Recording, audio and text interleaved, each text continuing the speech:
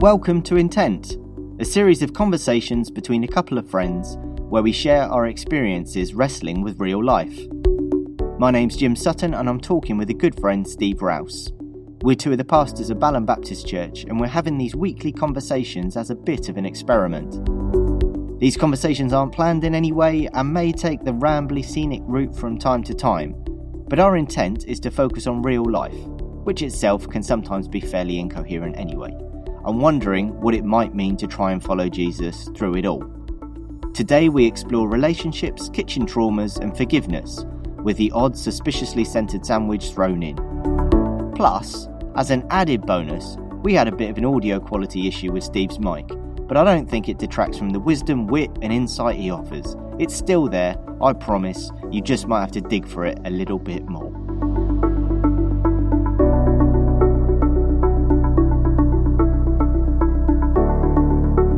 I've had an interesting morning. I was washing up and I have this pint glass that is the only pint glass in our house, and it's my pint glass. You know, it's pretty much it's the only glass that I drink out of, and it's the one that I use all the time for pretty much any. Which pub did you nick it from? Are we allowed to ask that one? Steve, come on, that's the question you are not allowed to ask. You're not allowed to ask. Okay. No, I don't know is the answer. Anyway, I had this pint glass. It's what I used to drink. I drink a fair amount of water, and it's generally got water in it most of the time during the day. Anyway, I washed it up, and I misjudged the slipperiness of the bubbles, and it kind of tumbled out of my hands, dinked off the side of the drainage rack, and then very lightly tapped itself on the bottom of the sink, and smashed into a million tiny pieces. Which I'm not that bothered about. I mean, I wasn't that bothered about I wasn't that attached to it, other than it's what I drink out of all the time, and the fact that some fairy in our household has slowly but surely got rid all of the interesting and exciting mugs that I've collected over the years. So my drinking receptacles have dwindled in number over the years. So this was kind of like my one last bastion of I don't know, whatever it is. So yeah, this is what I drank from, and now it's smashed into quite a lot of tiny pieces, and I had to ditch it in the bin.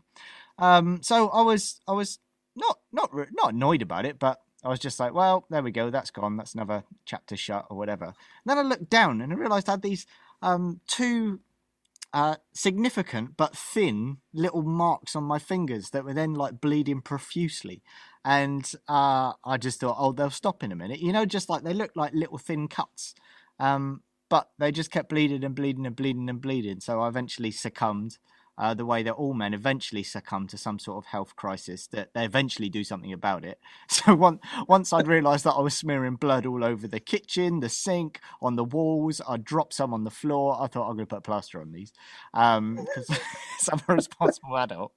Bandaged myself up, and now I feel like I should have been given a sticker for being brave. But I don't know.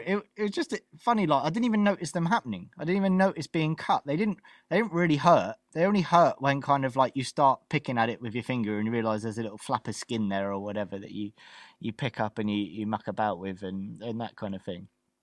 But just, I don't know. It just made me think and reflect on. Not that I think deeply about everything all the time, but it just made me reflect on that phrase of a death by 1,000 paper cuts that people often talk about. Like that's how often relationships end, whether it's a partnership, a romantic relationship, a friendship.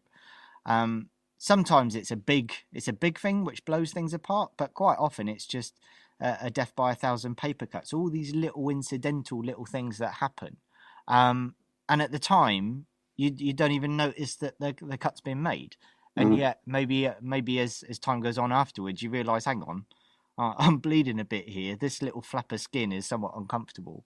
And yeah, I don't know. It just made me think about that as an image, and also about, like, I wonder how many paper cuts people have been feeling within, particularly this last year in lockdown. You know, like all those little things which have just slowly been maybe making those little paper cuts on ourselves, whether it's just and some of them are maybe bigger even than paper cuts, whether it's not being able to hug somebody, whether it's the fact that I don't know, our entertainment is so limited in terms of where we are. You know, we're at home and it's generally on a screen or a device, or it's a board game or it's a puzzle or whatever. You know, like our avenues for enjoyment and play and all of that, even for work and meeting and that kind of thing, they've all been kind of taken down. And I wonder kind of how many paper cuts lots of us have been under, but it's only as kind of life goes on we'll start to realise that we're bleeding. Now that's not to make, I don't know, I don't want to kick things off on too like bleaker footing, but like it's just in that moment it's just like I wonder that there must be a lot of this going on at the moment, you know. Oh yeah, and just to share with you in your, because obviously it's a terrible man injury, both caused by a pint glass and in the situation you found yourself in. But I similarly, and this is probably even less manly, if I'm allowed to say that, but I similarly caused myself a very similar injury whilst trying. This is such a Balaam thing. Whilst trying to cut open an avocado for my brunch the other day. Oh, you got avocado hand. Oh no, mate, that's a real thing. It's a proper injury. I had a sharp knife, and Lisa just warned me at the wrong moment when the knife slipped through the avocado and went straight into my thumb. It was only the bone that stopped it, but I had trouble suddenly trying to stop the bleeding. And what? You said it hit your bone? Yes, but it almost ruined my avocado, but we managed to. You mopped all the blood off it and carried exactly. We managed. We managed to salvage that. So I'm with you in this. This is it's obviously been a bit of a painful week, but the kind of it's funny, I'd not heard that phrase until a few years ago, and it came to me at a time when I was going through a really, I was thinking, why am I feeling so, I don't know, low, like it was just struggling, whatever. And then I remember hearing this guy talk about this thing of death by paper cuts, and it just made so much sense. And for me, it's like one, like that little snip, whether it's a piece of glass or a knife, just that, one little cut like that is not going to do too much damage. But if you get enough of them, you can bleed to death. And the point being, like, and the thing is, for me, the way you said that, like, paper cuts are caused by things that people generally say to you, or things that are done to you, that you probably, because it's like a paper cut, you kind of absorb it, but it's probably doing more than you realize. So in our work, for me, it was like, if people, well, not just in terms of the work, but if people make any kind of negative comment about something you've done, or they make just a little snide comment that maybe was made in just a bit of fun, that was a comment about how you looked or how you dressed or your weight or whatever it is. And again, somebody not necessarily meaning to do too much damage, but they don't know, like most of us, the insecurities that are inside. And therefore, if somebody comments on your weight or whatever, and or on some aspect of how you've dressed that day or whatever it is, it just becomes like one of those little cut. And if you collect enough of them, and sometimes in our work, I think you collect them over years, and then suddenly you can, oh my goodness, I'm a bit dramatic, but like I'm dying here, like I'm this, and it's really tough. It's unintended, but it's kind of that's. And I thought, this has happened over working in this sphere for a number of years. I've collected a lot of these kind of paper cut things, and they cause a lot of damage. That's the thing. They I don't know. They add up and they keep on going. I suppose like that happens to all of us. In all kinds of ways, and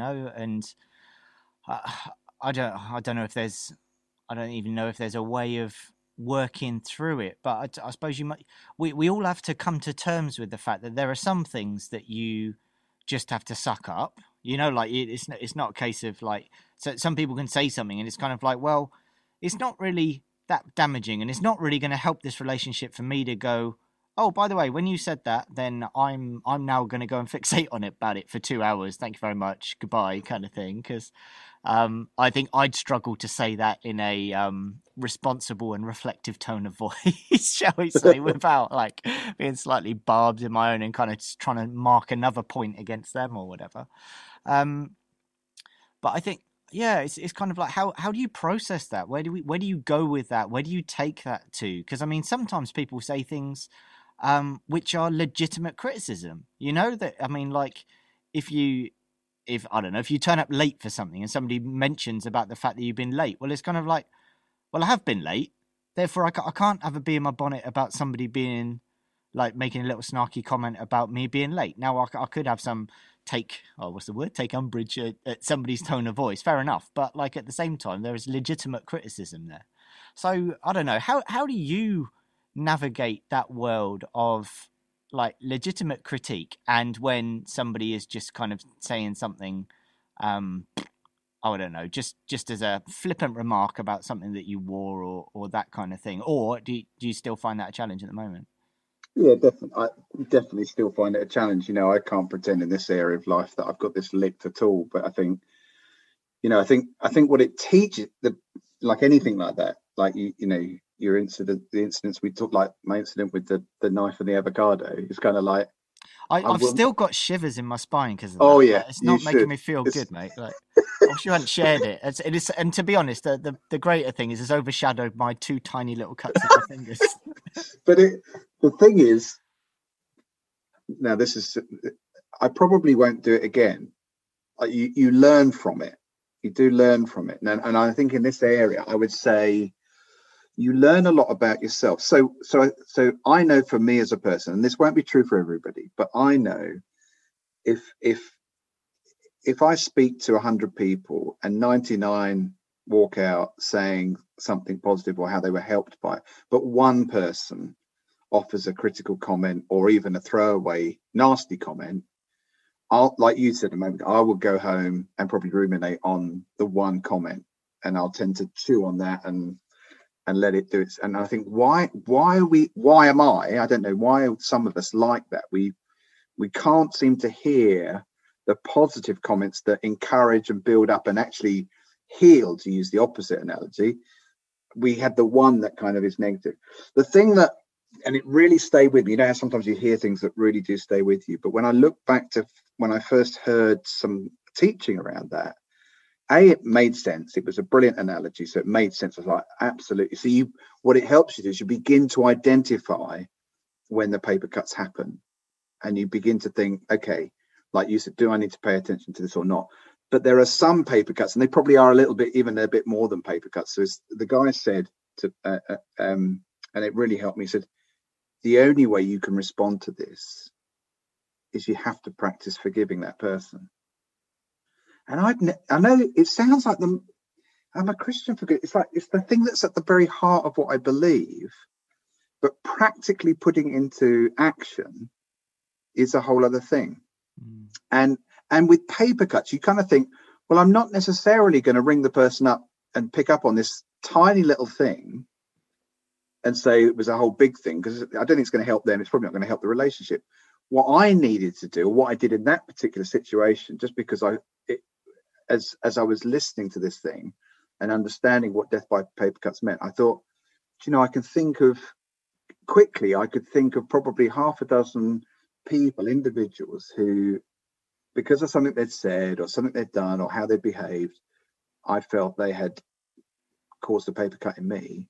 And I just sat with it and processed it through kind of, Lord, I need to forgive this person, even if they don't know that they've done something to you, like they might not even be aware of any sense of needing to be forgiven. But within my soul, I needed to do that. And it genuinely was helpful. It genuinely healed those particular kind of paper cuts, as it were. I think that's, yeah, definitely. And I think that's a massive, it's a massive different way of looking at it, because I think your natural inclination is like, if you suffer a wound, is to kind of like you cover it up, like you put a plaster on it, you try and hold it close to you, and yeah, without wishing to like push the metaphor too far, rather than kind of actually like you say, the pathway to freedom and healing is actually to forgive the person who has caused that injury, rather than to kind of hold it close and dwell on it and be like, oh, this has caused me so much pain. But I mean, forgiveness is, well done for tickling that. What do you call it? I was going to call it a bag of snails. It's not a bag of snails. It's a can of worms. Oh mate, I'm pushing 40. This is not going well. I can't remember anything these days. Can of worms. And yeah, because I mean, forgiveness is enormous. You know, like that. It's just huge. As a, I don't know, a discipline, a part of life in trying to navigate when you forgive. How do you forgive somebody who's not sorry? How do you forgive somebody who doesn't even know that they have offended you or caused you some pain?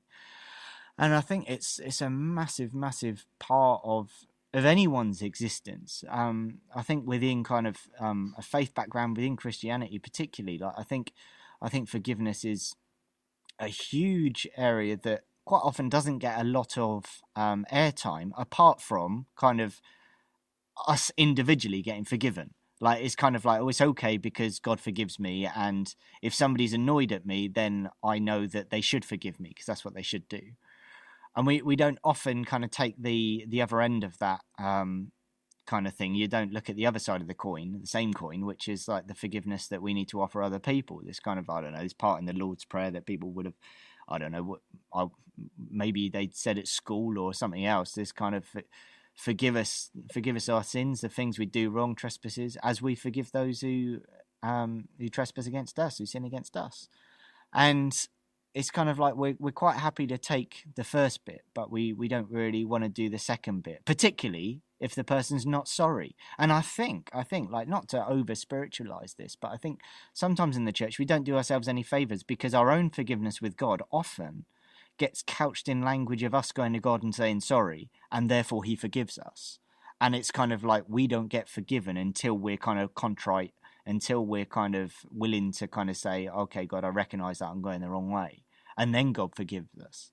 And yet what I read of in the Bible is, and we shared this before, but like just that verse from Romans 5, where it says like, while we were still sinners, while we were still going our completely own little way, Christ died for us. That the doorway to forgiveness was open long before we ever realized. It's not that suddenly us saying sorry pushes the go button on it or anything. It's not that then God goes, yes, Jim has said sorry, we'll check that one off the balance. You know, it's very easy for us to have like a functional karma. It's like kind of like that, as long as we kind of, well, that's the wrong phrase, but as long as we kind of we clear our kind of balance book at the end of the day, as long as we say sorry for everything we've done wrong, then God wipes it all out. But that's not the way it works. But the problem is we can end up thinking like that, and we take that into our own relationships with other people. And therefore, it's kind of like, well, I'm not going to forgive them until they say they're sorry. And all of this stuff, which, I mean, it can be a very beautiful thing for somebody who is sorry about the hurt they've caused someone, and that individual is able to forgive them. But if that person has no inclination, no understanding of the hurt they've caused, how do you go about forgiving them? It's very difficult, particularly if you've kind of you're couched in your own story of needing to say sorry before you are forgiven. Yeah, and I think, you know, I've been the parent of 2 children, you know, and you think with your children, I don't know, you find within yourself a kind of love for them and an awareness. You're very aware, particularly when they're toddlers. You're very aware that they're going to make many, many, many mistakes and do things that are wrong. So it's almost like, if this describes what you just described, you're going to forgive them. You know, you're going to need to be forgiving, because you know they're going to make a lot of errors. But as part of that, you start to learn that there is a cost to when we do things that hurt or harm others in some way. There's a cost to that, and somebody has to bear that cost. and you kind of have to help them, like it's part of the becoming a human process, as it were, that you're helping them to understand that you've got to point out sometimes where something has hurt somebody else and find a way of processing that. Because I mean, even though we try and learn that and teach our children, it's not easy. Because I was just thinking back on what you said a moment ago, that, you know, where do you go with the kind of paper? Where do you go with the stuff when people are hurting you? How it can build up in us is in other emotions that come out. What we tend to do, it's a bit like what we've literally begun our conversation with. We put a plaster over it, and in a physical sense, that will help it to heal. But we put a plaster over it and don't necessarily face up to it. But where it comes out, certainly for me in my life, where it comes out is in a kind of hidden anger that's there. It just bubbles up and you think, where on earth did that come from? Why have I just reacted like that in traffic? Or why have I just reacted like this? My wife's dad, Lisa's dad, who was a Baptist minister, this will show my age because I remember what he's talking about. He used to talk about, and some folk listening may know this, collecting Green Shield stamps. So when you used to go to get your petrol at the garage, you used to have this book, and they used to put these Green Shield stamps in them. And then when you'd collected enough, when the book was filled up, you could cash it in for, I don't know, some like a pint glass from the garage or something. He used that analogy to say this is another way of seeing the paper cuts. This is what we tend to do in life is we collect these kind of things along the way. Somebody said something nasty to me, or this happened to me, and he said when the book's full, we tend to cash it in on somebody, and they get far more than they deserve because the things built up in you. So I think in a lot of ways, you kind of if you don't face these things, they build up in you. But what I find as a human being, but within Christianity, is we love the fact that our faith teaches us that we can be forgiven, but practicing it in the everyday with the people around us, like I see it again and again in our church, or any church community, but in our church community, where somebody will have fallen out with somebody else because of something they've said, and it's usually relatively a small thing.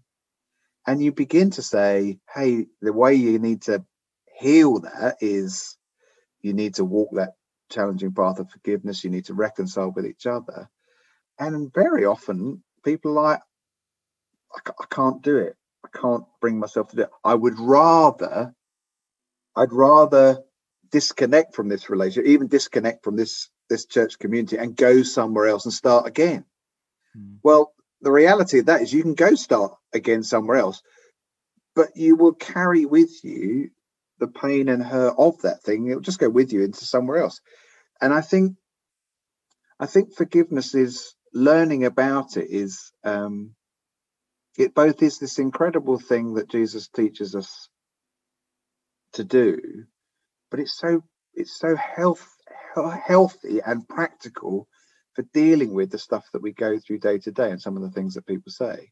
Because the alternative is to become, the alternative is, I just become bitter, I become closed, I kind of, I go down a whole other path. What? Well, I mean, it's, I've got a habit of attributing everything to Nelson Mandela, but I think this may well be attributed to him, which is that thing of like unforgiveness is like drinking poison and waiting for somebody else to die. Yeah. That it's kind of like when we fail to forgive somebody and we just hold on to that resentment, it affects them not one tiny bit, but it just chews you up and makes you this kind of shriveled, lifeless, heartless, cold kind of person. And I heard it's funny. I heard Nicky Gumbel say this morning. He said, I was listening to him on online. And he said, it's letting somebody live rent free in your head. It's like just they don't realize, but that's what's going on. Yeah, I reckon that's definitely a Nelson Mandela. So let's flip it around then. How do you, knowing all of this that we do, let's shine the light on ourselves. Like, how do we prevent ourselves from paper cutting other people? Cool. how do we, whether it's, I don't know, like, I mean, the one that it happens probably most often in is kind of within marriages or within the lives of people you spend all day every day with, whether it's in relationship with your children, even relationship with your parents. What can we do to stop ourselves reacting in those tiny snide, passive aggressive ways that end up being those paper cuts for other people? I think it's a great question, and I think the tough thing is, and you're right, I think often the people that are on the receiving end of our kind of causing the damage are often the people that are closest to us. I suppose for me, it's becoming self-aware and realizing when you've been hurt yourself, when you know that a comment about a certain thing causes damage to you. I can only speak about myself in this. It's made me much more aware of I'm not saying I therefore never hurt anybody, but it's made me try to be really careful about what flippant comment I make towards somebody else. Because we're much more fragile than perhaps we like others to believe. And therefore I try to be, it's literally about trying to, I was thinking about what the Bible says, trying to be careful with my tongue, in terms of what I say. That thing it talks about how, the tongue's a small thing, but like a match, it can set a whole forest on fire. That I've just got to know that when I make a comment towards somebody else, and it doesn't just have to be actually, it's not just about a negative thing. Sometimes if we overpraise people or whatever, it's just trying to be measured in the language we use, trying to be aware and actually, it's funny how I remember when I was studying at college, and they were talking about how you give feedback, and no matter how many times the tutor would say, so in our training, when we're training to be preachers or whatever, and somebody's just preached a message, said, right, no matter how many times the lecturer said, what did you like about it, there were people in the class chomping at the bit to say what they didn't like. Yeah.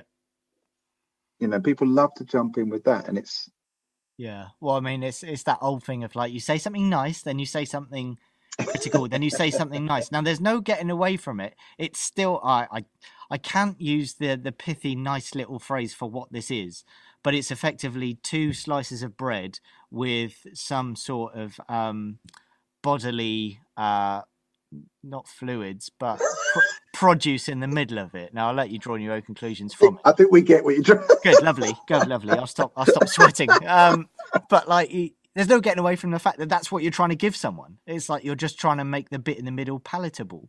I think there's a whole bunch that can be done around the way that our tone and the way that we say things. I mean, like, I know there's a guy, Sam, who we know, who's a lovely guy, runs his own business locally, and he is one of those people who is incredible at giving people critical feedback. That he gives people there is absolutely there's no hesitation, there's no suspicion that he's not on your side. But it allows him to be extremely direct with people and say, look, you've done this, you've done that, that needs to be more like that. But you go away thinking, right, thank you, I really appreciate that, and now I can go ahead now. But for the life of me, I have no idea how to deconstruct that and go, what is Sam doing there that enables him to do that? For me, it's kind of like magic, but I see the power of it, because I think our tone and the language that we use and the impression we give people does so much. It impacts people so much. I mean, I'm a big fan of that Maya Angelou quote that says, like, she said that people won't remember what you did or what you said, but they will remember how you made them feel. And I think it's massive. We kind of get hung up on what are the exact right words to use, or whether you say something nice before you say you critique or whatever. But if your only intention is to give the critique, that will come through loud and clear, no matter how much you try and fluff it up, no matter how much you try and, I don't know, put the thing in a sandwich or try and glaze it and put some fancy writing on the top of it.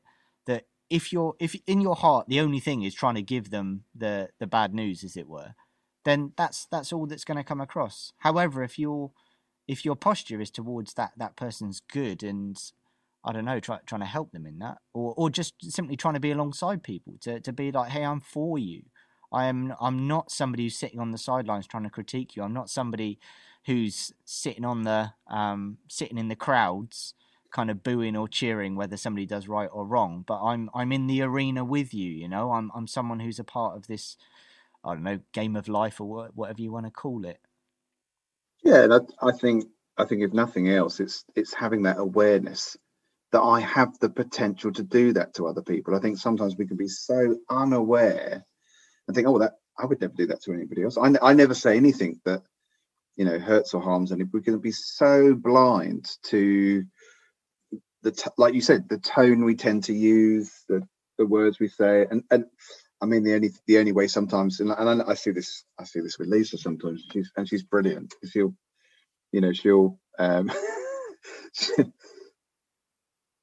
sometimes in our relationship, you know, I've been unaware of something that I've been saying that's been getting to her, and sometimes she's almost had to shock me out of it. You know, whether it's literally suddenly she's got angry with me, or she's even, I don't know, whatever. She's just made me aware that what I've been saying or the tone I've been using has been hurting, and you're like, and then I think the key is you think these things are the most obvious, you think they're easy, you've got to be willing to back down and go, do you know, I'm really sorry.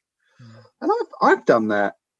I've had to do that obviously in family life, marriage, you know, with the kids, go to the kids. Some people find that hard to do, but sometimes I've had to go to my children and say, you know, I was completely out of line with what I said then, I'm sorry. I've had to stand up in public, you know, in front of my church community and say sorry. Something, you know, in terms of, you just realize you've made a flippant comment, you said something that's out of turn, you've been made aware of it. And I do think in our faith that Spirit puts his finger on these things sometimes, and and you've got to be willing to kind of, you know, be willing to lose face, whatever that is, and to say, look, and I hold my hands up, admit what I did, I'm sorry, and think to, again, it's this thing of reconciliation, that thing of constantly trying to find those ways of put the relationship back together. Definitely. And like those things in themselves can sound like, oh, that's a very small thing sometimes, that kind of like where the incident feels small, or the gesture you might make to try and repair it might seem small. And yet, I don't know, the older I get, the more I recognise how influential small things are, like going back to the 1,000 paper cuts, you know, like all those little things add up. And I mean, like in my relationship with Sarah, one of the realizations I've had in recent months is that I thought what I should be bringing to the relationship is that I should be bringing, I don't know, I should be somebody who's kind of bringing home the bacon and having a job which gives our family like support and that kind of thing. I should be like dreaming big and thinking about ways in which we can do extraordinary things together and everything else. And you know, just being this wonderful chiseled man god that I am, you know, and kind of physically and appearance and all of that, you know, that's, well, at least you managed that, you know? I know, right? I know. So I mean, those are the things that I thought were like that would be the important things in a relationship. And over the last few months, what I've realized is that actually what Sarah most wants is she wants me not to slurp my tea when I drink it. She wants me to be willing for her to put her cold feet on my legs in bed. And it's all these other little things that you can just go like, well, that's just that. But actually, it's everything. Yeah, that's... but I just muck about thinking it's about all this other stuff that I'm never, ever, ever going to do. And yet the things that are right in my hands and I can do something about it, I just write off of things that are nothing. And yet they're the very things that could bring life to everything. I don't know what I'm playing at.